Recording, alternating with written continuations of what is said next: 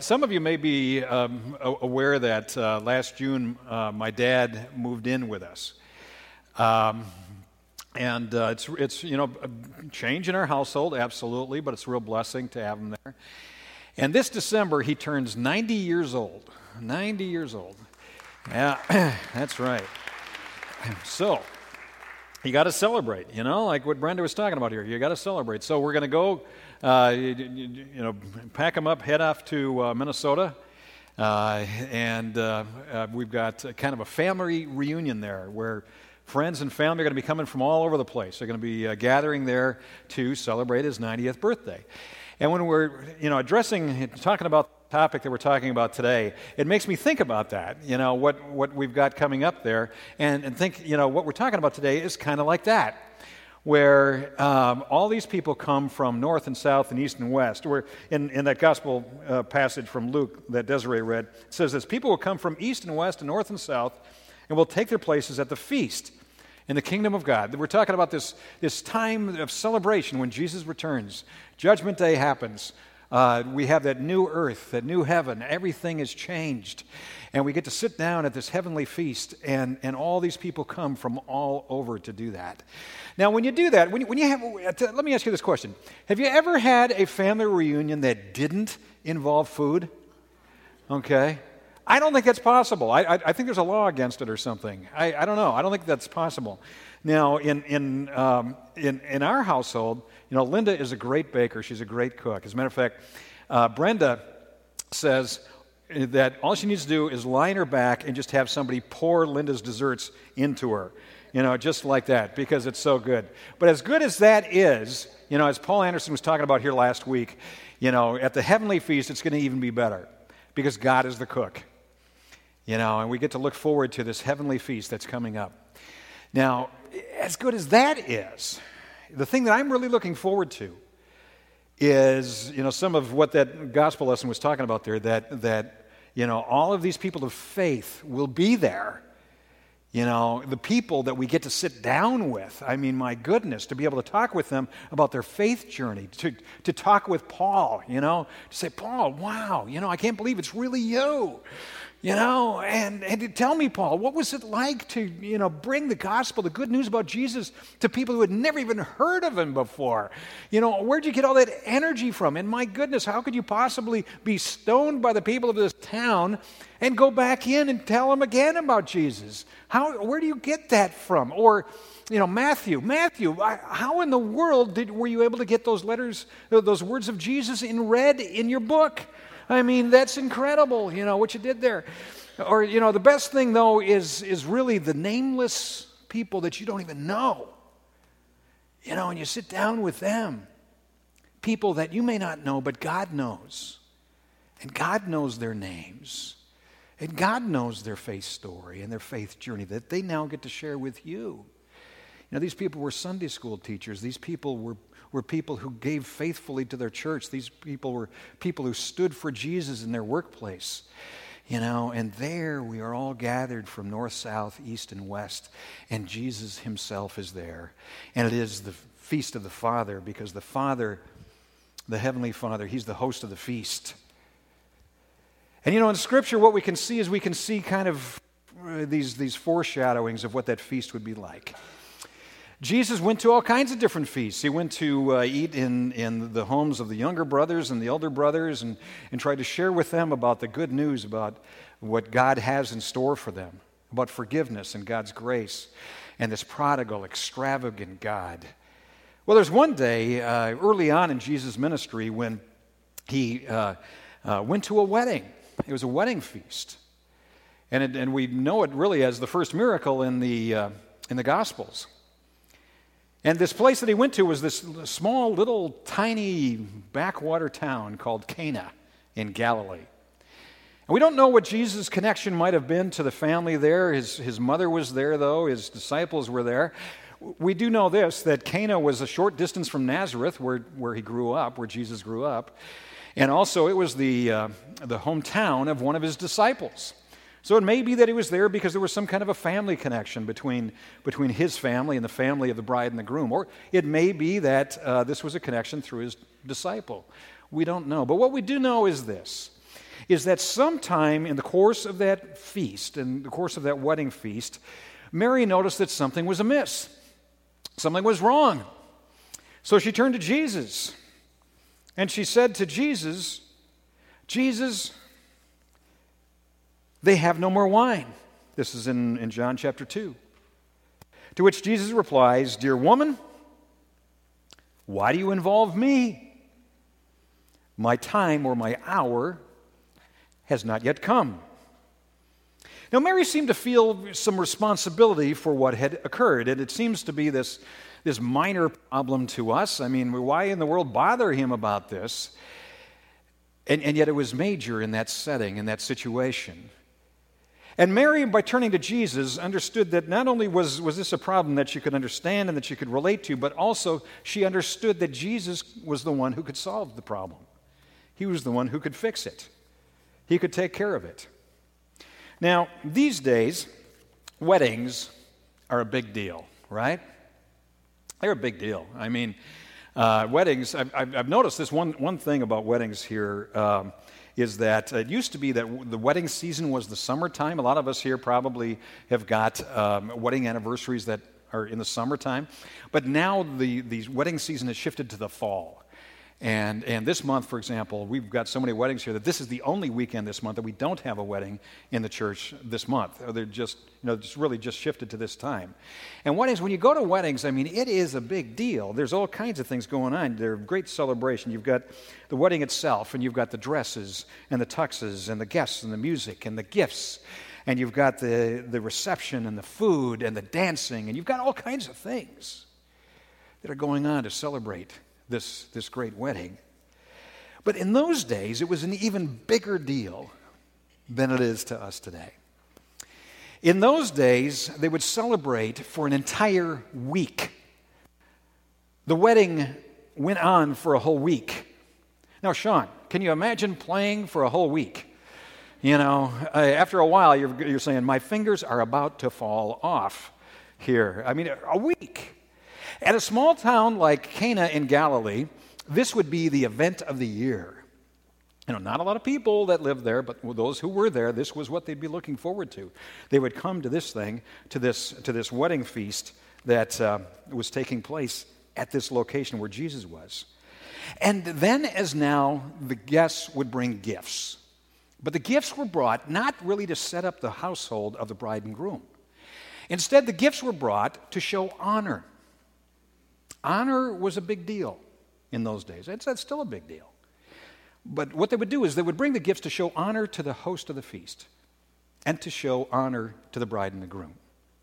And in exchange for that, the host of the feast, he was expected to provide for the guests and for this whole week. And you can imagine the logistical problem that presented. I mean, how much food are these people going to eat over the course of a week? How much are they going to drink over the course of the week? And if the host did not do this, if he didn't provide what the guests needed, then that would bring shame upon the host and upon the bride and groom, which is the last thing that you need at a celebration like a wedding. So by the end of the feast, but toward the end of the week, the wine had run out. And something needed to be done.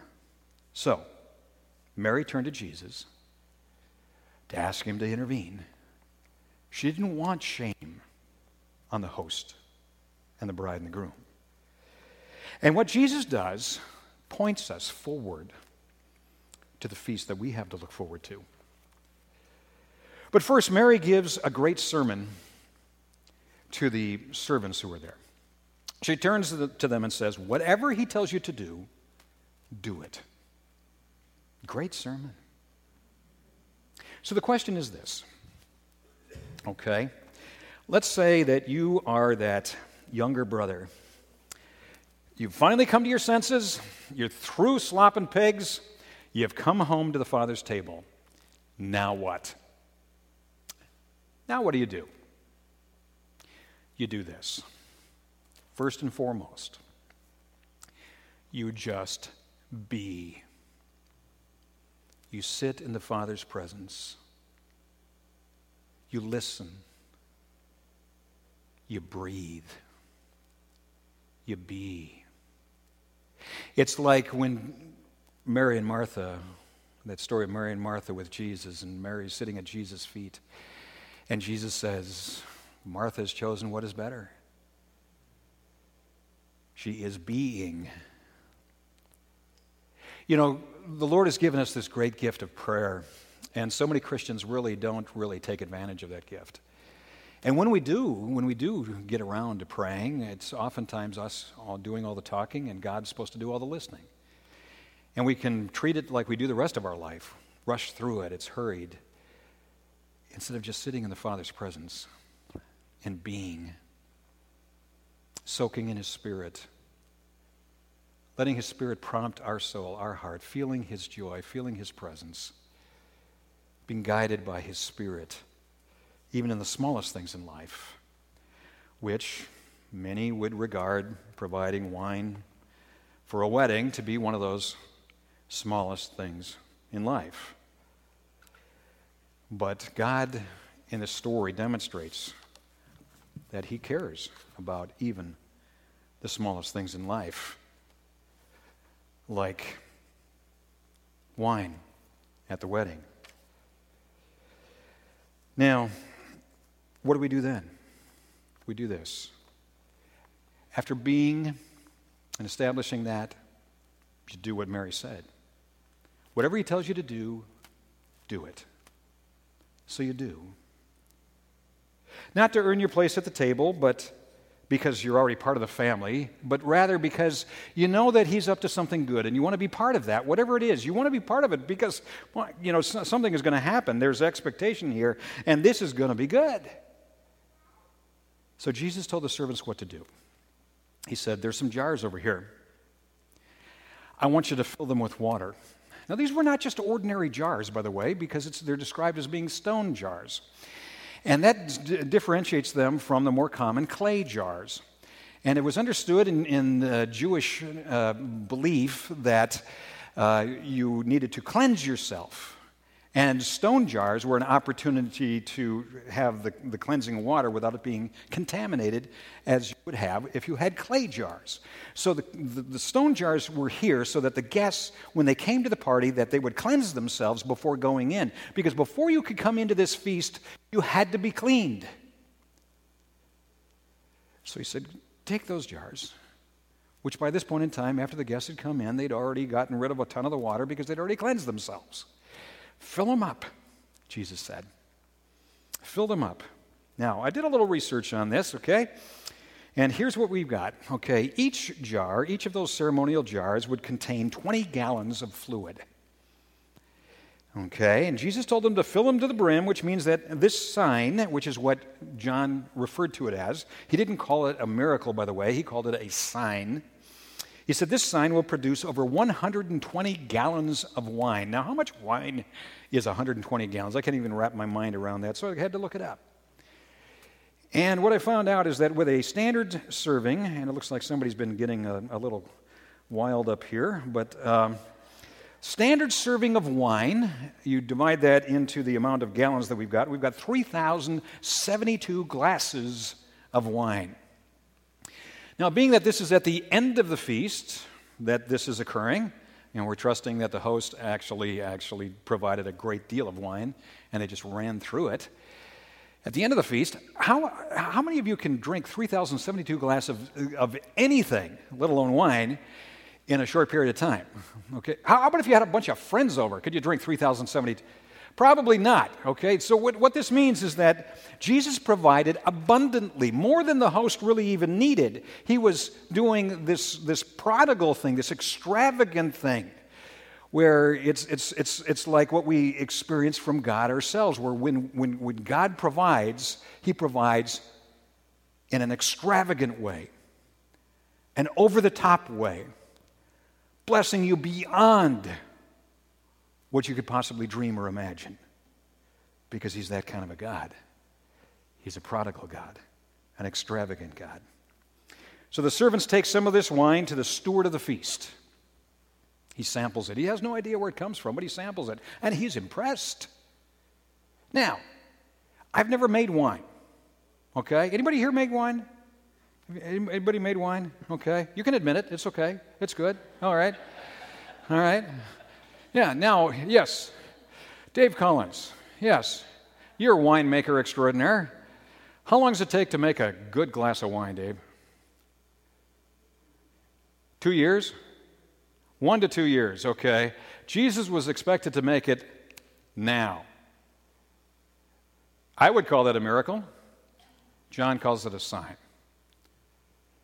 Okay, and he brings this glass of wine that was made now to the host of the feast and says, I'm impressed. I give you honor. Because most people, most hosts, what they're going to do is they're going to serve the best wine first while people's palates still can tell the difference between good wine and bad wine. And they're going to save the cheap stuff for later because that way they don't have to spend as much. But not you. No, not you. Instead, you bring the best stuff last. And Jesus made it like that. Well, that's the thing, is that the best wine is saved for last. So fast forward to another feast. It's the Feast of the Passover. And this is where this sign of the wedding at Cana points. The first thing. Jesus is there with his disciples. He is the host of that feast. And he turns to his disciples and he grabs a towel. And with this towel, he washes his disciples' feet. Peter says, no, Lord, there's no way you're going to wash my feet. And it's not going to happen. And Jesus said, Peter, if I don't wash you, you have no part in me. Because only those who are cleansed get to sit at this feast. And Jesus is the one who does the cleansing. So he washes their feet and cleanses them for the feast. And then during the meal, he does something amazing because he takes the symbols that were there, the bread, the wine, and he uses them to explain something. He picks up the wine. And when he picks up the wine, he says this in Mark chapter 14. This is my blood of the covenant. This is the best wine that was saved for last. It's poured out for many, he said to them, and I tell you the truth, I will not drink again of the fruit of the vine until that day when I drink it anew in the kingdom of God. And he presented it to the Father, the host of the feast, by dying on the cross. And by dying on the cross, he gave the best wine, which was saved for last, for you, so that you could be seated at the feast. So you could sit down at that feast that happens when he returns again, and Judgment Day comes, and we celebrate that Jesus is victorious. So Jesus told a parable about that day. And what he said was this in Matthew 22, the kingdom of heaven is like a king who prepared a wedding banquet for his son. He sent his servants to those who had been invited to the banquet to tell them to come, but they refused to come. Now, why would they refuse to come? This is the king. This is the king's banquet. This is a wedding feast. This is a party. Why would they refuse to come? Because they were distracted. One had to go take a look at a field. Another one had to go inspect a cow. They had things of this life that got in the way that seemed to be more important than the feast. So Jesus said that at some point, the wedding feast has to begin, which means the doors have to be shut. And when the doors are shut, he said that those who would not come will be outside in the darkness where there will be weeping and gnashing of teeth. Now, here outside in the darkness, they can hear what's taking place inside at the wedding feast. They can hear the voice of the bridegroom. They can hear the laughter and the joy of the revelers. They can hear the clink of the glasses and the silverware. They can hear everything that is taking place in there, but they themselves cannot, at that point in time, enter. They cannot come in. It's a little bit like I heard about the prison in San Francisco Bay, Alcatraz, where it's out on the island. And one of the greatest tortures that the prisoners said that they had was that they could hear across the bay, coming across the water, the sounds of life. They could hear people going to work. They could hear in the evening couples going out for a night on the town. They could hear all of those things taking place, but they knew that they couldn't possibly participate in any of it. But you can participate in this, because the best wine was saved for last, and it was shed for you. And the Father has reserved a place for you. So how do you experience that? By this. You sit down now. You don't wait. Because as the psalmist said, "Oh, taste and see that the Lord is good." That's present tense. That's not future tense. That's right now. Taste and see right now that the Lord is good. Sample that wine. Sample the bread of life. Sample what it means to be and to sit in the Father's presence in all of life. Then when that day comes, you will be there because you'll already be seated. The Father has a place with your name on it, and He's been begging you to come in and take a seat. So welcome home.